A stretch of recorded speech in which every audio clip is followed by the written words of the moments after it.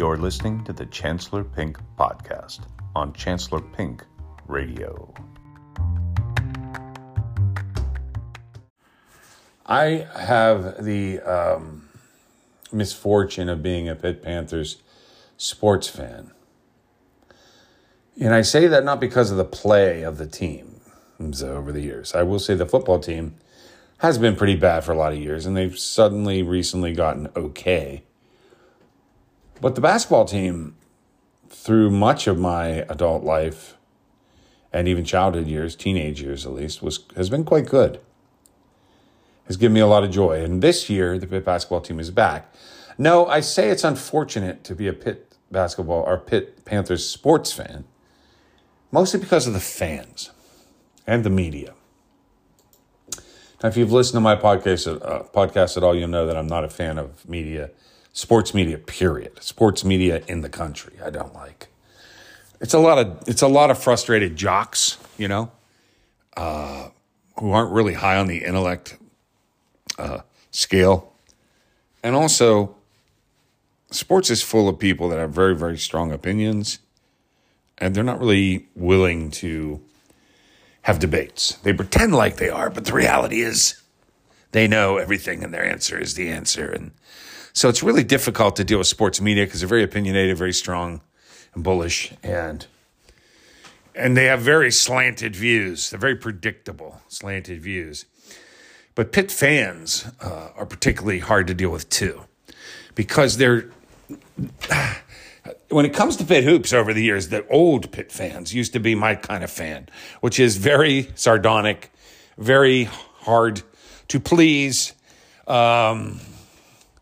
They'll believe it when they see it kind of attitude. Because, look, we had a lot of great basketball teams, and yet they failed a lot in the postseason. They had a couple spurts here and there where they would win the Big East tournament, where they would get to the Sweet 16. But even when they had a team that absolutely should have been challenging for the national championship, they couldn't get past the Elite Eight. And then another year, they couldn't even get to the Sweet 16 with a team that absolutely was national championship caliber. So if you're a Pitt basketball fan and you've been around a long time, you're my kind of fan probably. I remember sitting in a bar watching the Pitt Panthers play in an NCAA tournament and then an ACC tournament, let's say in the last 10 years, a couple different years. And I was sitting next to some gentlemen at the bar watching the game, and they were Pitt fans, and they had snuck out of work just like me. And as negative as I am, or tend to be, as jaded as you can't help but being, as a Pittsburgh Hoops fan in particular, they were worse. They were worse than me. They were very negative. And we ended up winning, I think, both of those games. But boy, if you listen to them, you'd think we were losing the entire time. But I liked that. I liked the fact that the Pitt Hoops fan is a tough cookie, Well, that's not true anymore. And so what I don't like about the Pitt fans currently, either in football or with respect to basketball, is there's some sort of unwritten rule where you're not allowed to complain. Every year's a success, apparently. You're not allowed to want Pat Narduzzi to be fired as head coach. You're not allowed to want Jeff Capel to be fired. And now that he turned it around and was having a good year, you all have to be ridiculed. And you've got media like Jerry DiPaolo mocking the fans, calling them fickle, acting as if Capel was the greatest thing ever and he should have never ever come under siege. Meanwhile, he had 4 prior seasons to this year, and he was terrible, and their teams were terrible. How many years do you give someone to suck? Ralph Willard took over the Pitt program back in the 90s once they finally bumped out Paul, why am I forgetting his name? The screaming, yelling guy, Paul Evans. And they brought in Ralph Willard, and he stunk. And they gave him 5 years of stinking, and then they kicked his ass out, And then we got Ben Howland in, and he turned us real good again. So coaches do matter. You can find a coach that can turn around a program. Pitt can win.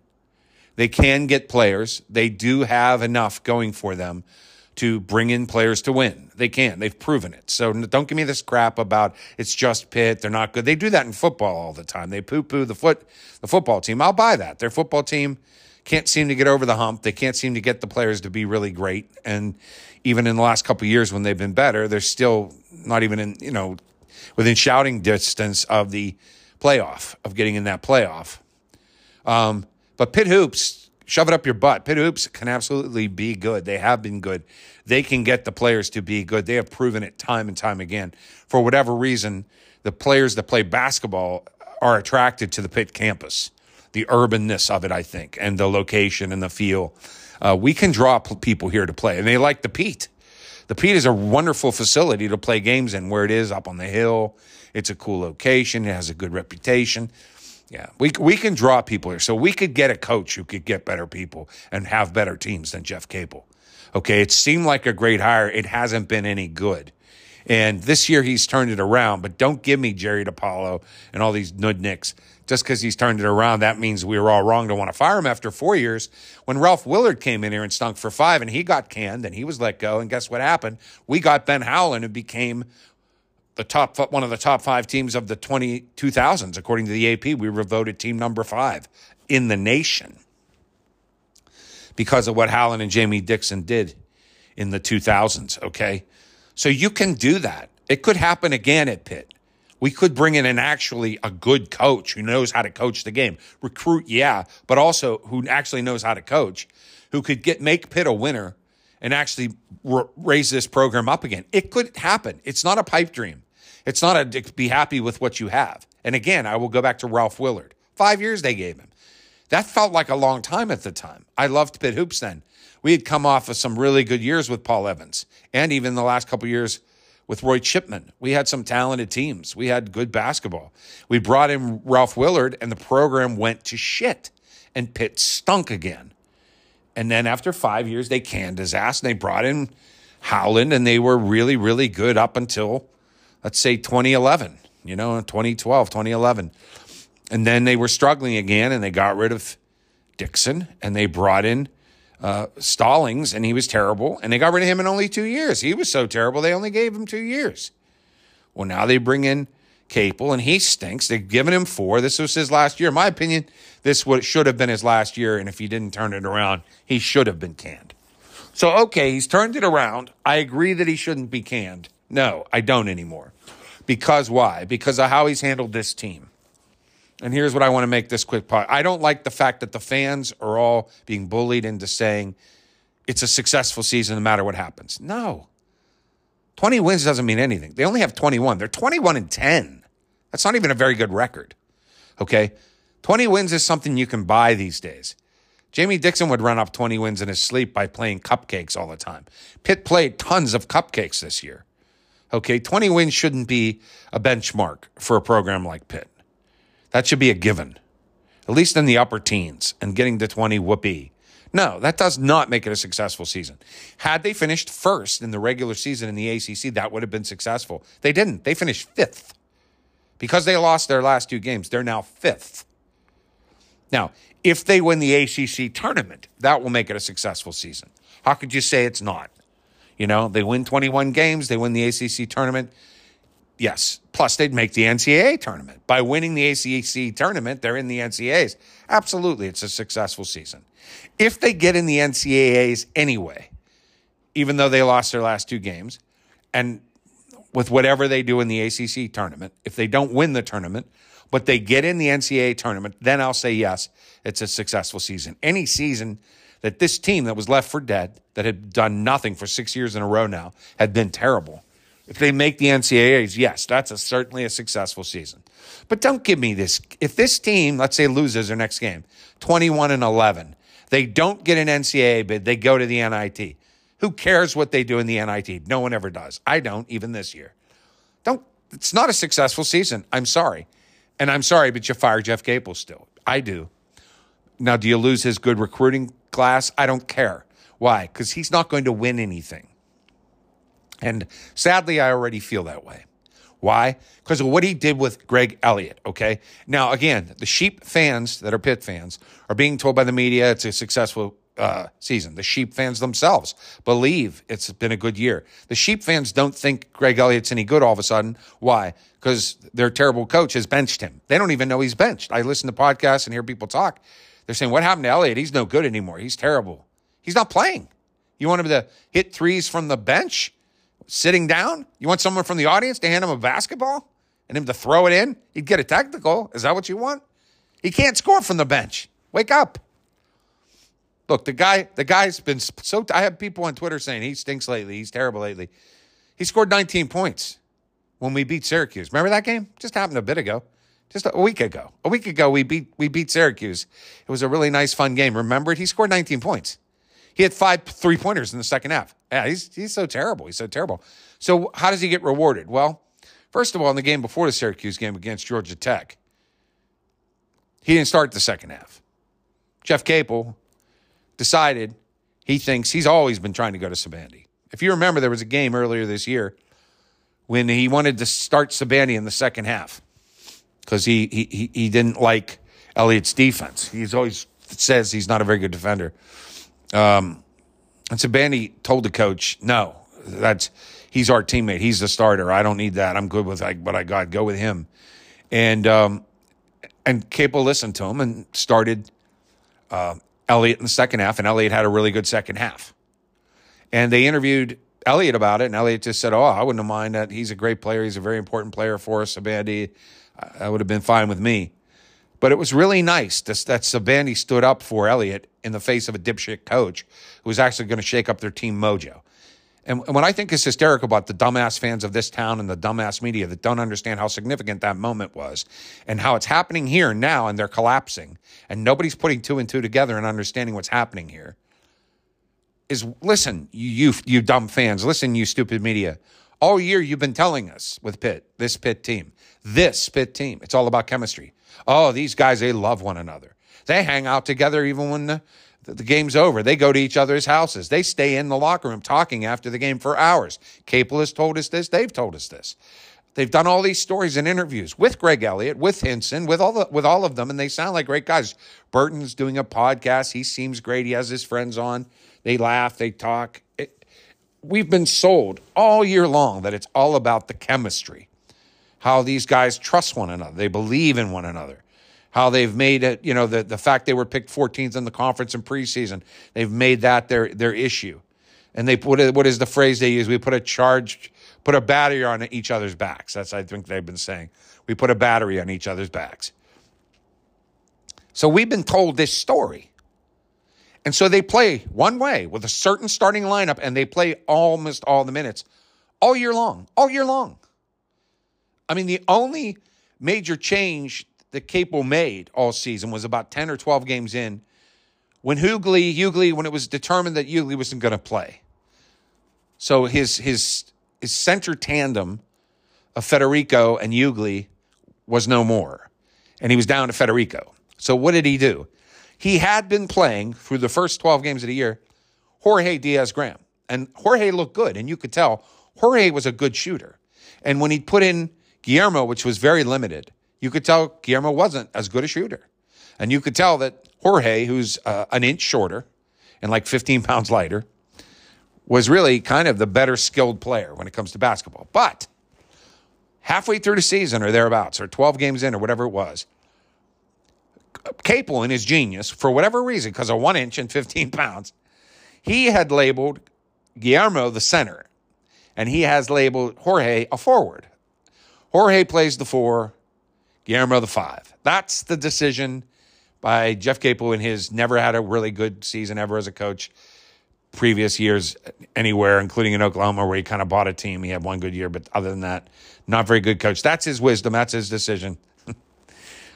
So what happened was when Hughley was out, he started playing Guillermo. And for some reason, at the very same time when he started to use Guillermo as the backup center for Federico, because he had to now, he stopped playing Jorge. And instead, he inserted, when he would bring in someone off the bench in the 4 spot, he started to insert Santos. Why? We don't know. I mean, Jorge played 18 minutes in the win at Syracuse. Jorge. It's easy to screw him up. Guillermo, none. Guillermo didn't play at all in that game. Jorge played 18 minutes. So we're way into the season, and Capel decides to stop playing Jorge. And he just doesn't play him. And the reason is he's playing Santos now. And he's playing Guillermo now. So what I think, and I'm just making this up, but I think it's the only one that makes sense. He just decided I don't want to play 2 freshmen at once. He just decided now that I have to use Guillermo, I have to as a backup center because of Hughley. I'm going to stop playing Jorge because I can't have those brothers in there together. There are going to be times when I'm going to rest guys and rotate them, and then that would always be like there's always going to be a Diaz-Graham on the floor, and I don't want that, So I'm gonna choose to now start benching Jorge and playing Santos since I have to use his brother a lot. I think that makes sense. I think it's just I don't want them both in there together. I don't want to play 2 freshmen much this year because he just stopped playing Jorge. So like last night in the big game in Miami, he played Jorge because he didn't play Santos and he played Guillermo. So he played them suddenly. And guess what? Jorge was good. Jorge was 3 or 4 from the field. He hit 2 threes. Jorge had 8 points. Jorge's the better player offensively. Guillermo didn't look that good last night. But anyway, the point is, I don't know. He changed. Here's the point. That was the biggest change all year. That Guillermo Jorge switch off and putting Santos in. That was it all season. So we go and we have this team that had been 20-5 ever since the losses in Brooklyn. We came back from that tournament in Brooklyn where we lost to Michigan and VCU. Came back 1-3, and after that we went 20-5, so that we were 21-8. We had gone 20-5, but in the midst of those last couple wins, those last couple games of going 20-5, they started to have some defensive lapses. But the point is, the team was the same, and with that respect, Greg Elliott, if you go and chart every single thing a basketball player does, and you rank them 1, 2, 3, 4, he was coming up second best player on the team.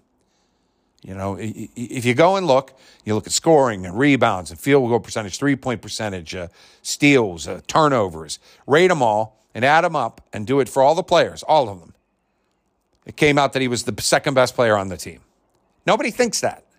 Everybody said, oh, he hit some threes. Oh, he was always my favorite player. Why? Because I know he does all kinds of things. He gets a rebound. He'll get a steal. He's good with assists. He can get a good assist here and there. And he can drive in and make a shot. He can drive in and make a shot, and he can hit the 3. So he was a complete player. He's definitely a 3-point sniper. That's his claim to fame. And I think he was the most important player on the team to turn this team around. This team already had Sabandi. This team already had Burton. The real big additions were Cummings and especially Hinson and Elliott. The 3-point shooting of Hinson and Elliott was a huge, huge thing for this team.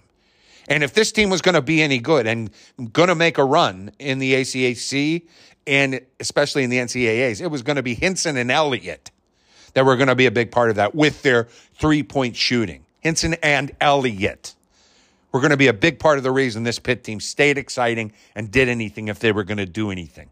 Greg Elliott was going to be a big part of that. Greg Elliott was one of the starting 5. Greg Elliott was a big, important part of the 2022-2023 Pittsburgh Panthers. His name was Greg Elliott, and he was good. And when there came a faltering at one point in the middle of the year, and our head coach, Jeff Capel, wanted to make a shakeup in the starting unit, a shakeup in that team chemistry. The team chemistry he has sold us. The media has sold us. The players have sold us and told us is the most important thing about this team, how they love each other, how they play together, how they trust each other. We have heard other coaches from other teams tell us how tight this team is. That team chemistry. Capel wanted to fuck with it at one point in the year, and he was told no by Sabandi. Don't do it. And he didn't. He listened to his team. He didn't fuck up the team chemistry. But now, down the stretch, with the season on the line, Capel knows best. And he decides, I got to fuck with this team chemistry. Why? Because they started to be shakier at defense overall. And he decided to make Greg Elliott, one of the best players on their team, second best when you rate all the chart and the stats, and my favorite player, he decided to make him the scapegoat. So Jeff Capel, a guy who's never coached shit in his entire life and never won shit, is on his way to not winning shit yet again. Why? Because he made a decision on his own with his big fat head to take one of the best players on the team and a big part of their team chemistry and a player who, if he doesn't come through for us, they ain't winning shit. If Greg Elliott doesn't hit threes, they're not going anywhere in the NCAAs. They're not going anywhere, period. He decides to bench him. He decides to make him the scapegoat. He decides to say the reason Panthers were struggling on defense because of Greg Elliott. Now, I watched Greg Elliott play out there because I could tell in the Georgia Tech game, he did not start him in the second half, in the recent Georgia Tech win. And he started Sabandi, and he went full court press. And in the post-game interview, he insisted that Sabandi was huge to them winning that game because he allowed him to do that full court press. And to him, he believed in his stupid mind, because I like the guy. I like Jeff Capel very much. But I don't believe for a second that full court press was you almost didn't notice they were doing it. You know, they stayed on him a little bit, and they got to half court, and they pulled off. They never once stole a ball. They never did anything with that full court press. But he believes that it tired them out, it made the difference, and it changed the game, and it turned the game in his favor. He believes it. He made that decision, brought in Sabandi to do it, benched Elliott the whole fucking second half, and he believes that was the key to why they won that game over a terrible Georgia Tech team. Really? Really? You got to bring in Nike Sabandi and do a full court press, or you're only beating a terrible Georgia Tech team? So anyway, once again, it was showing you that all along, even though Greg Elliott is the heart of this team, even though he's a great guy, even though he's hugely a part of this team chemistry, for whatever reason, Jeff Capel has always wanted to yank his ass out of there. He tried it earlier in the year. He was told no by Sabandi.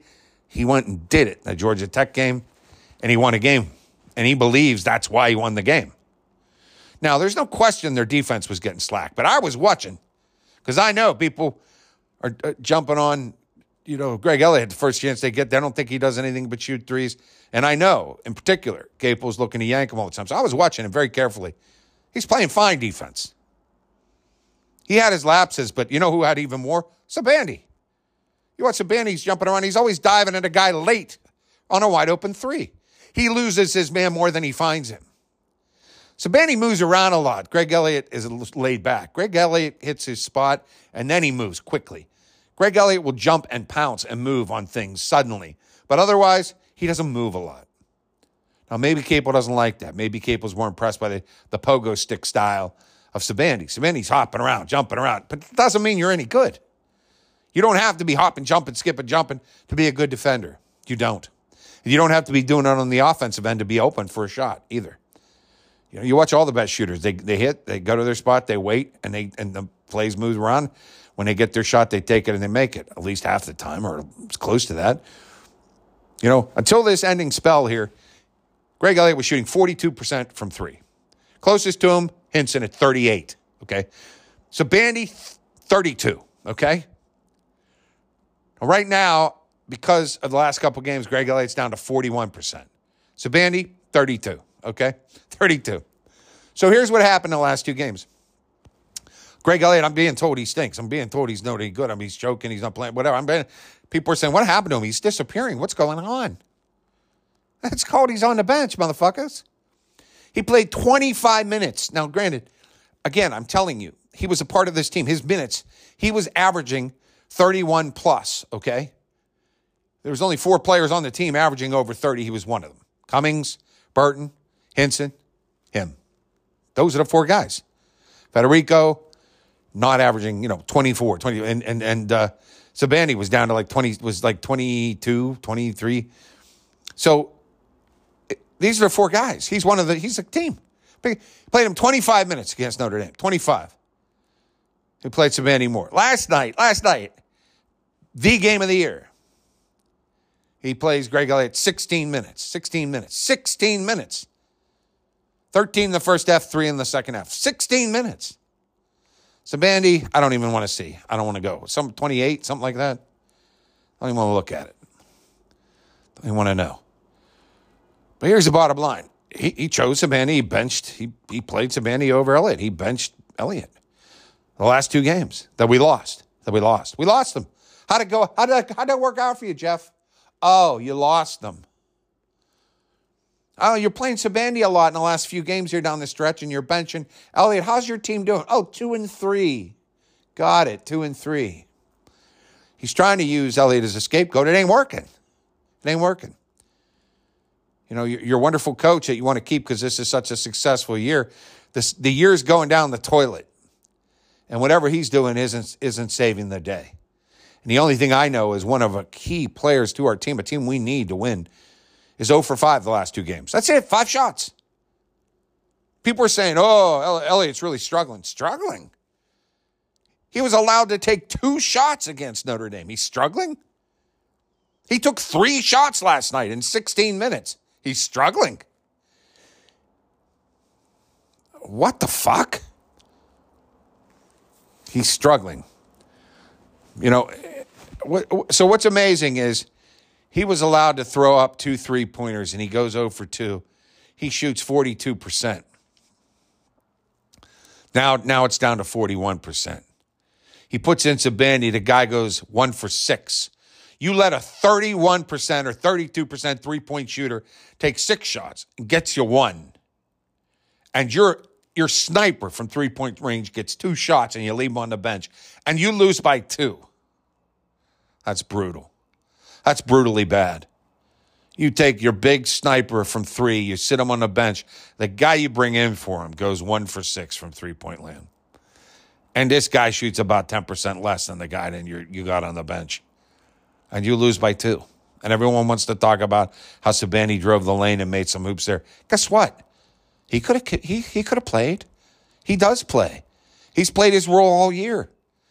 He's played many minutes and been successful and driven the lane. He could do all that. With Greg Elliott playing 33 minutes, 34 minutes, 31 minutes. There's no reason why he couldn't have rotated the people without benching Elliott. He was benching Elliott, and people are supporting him, and people think Elliott hasn't been any good. Again, I'll say it to you. 0 for 5 is no good. Henson can miss 5 shots in the first half and turn around and be the leading scorer. 0 for 5 is no good. If you're a three-point shooter, you're going to have a couple shots miss every once in a while. Last night, he took a couple threes, missed them, and was benched.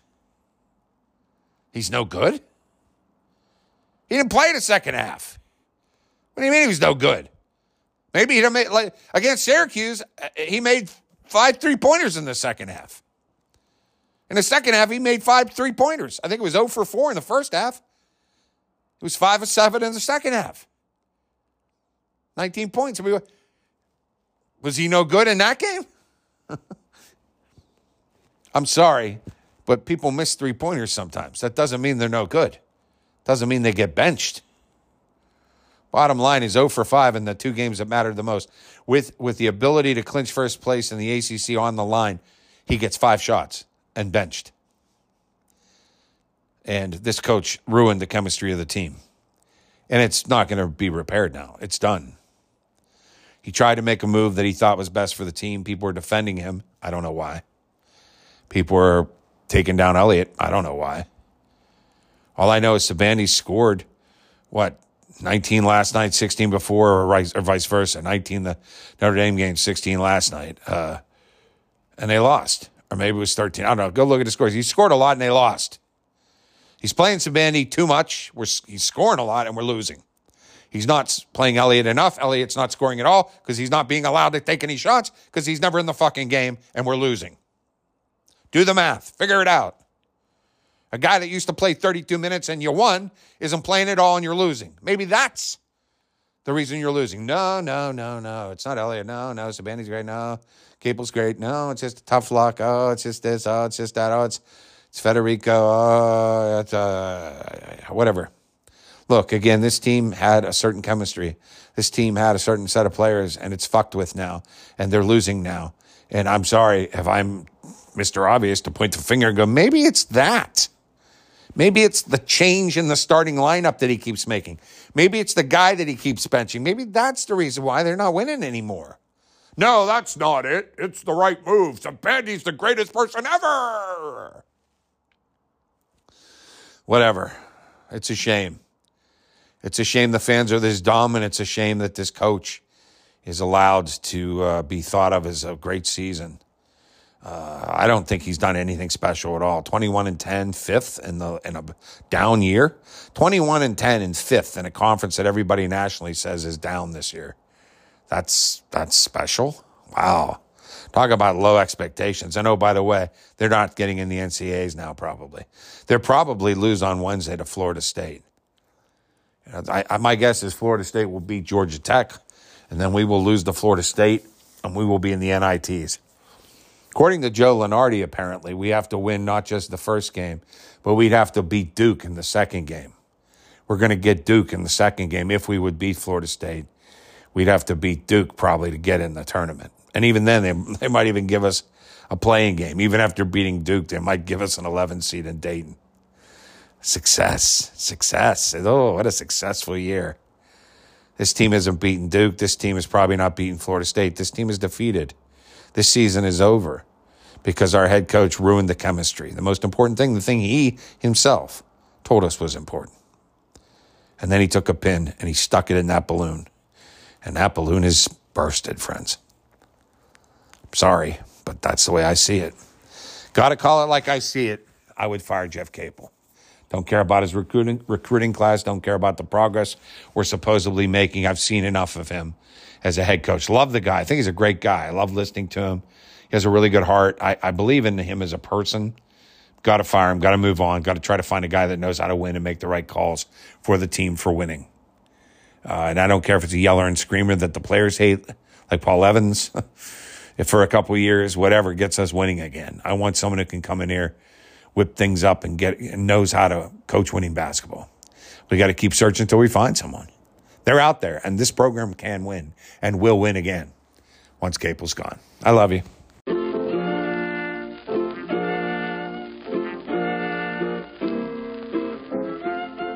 Yabba da boopa.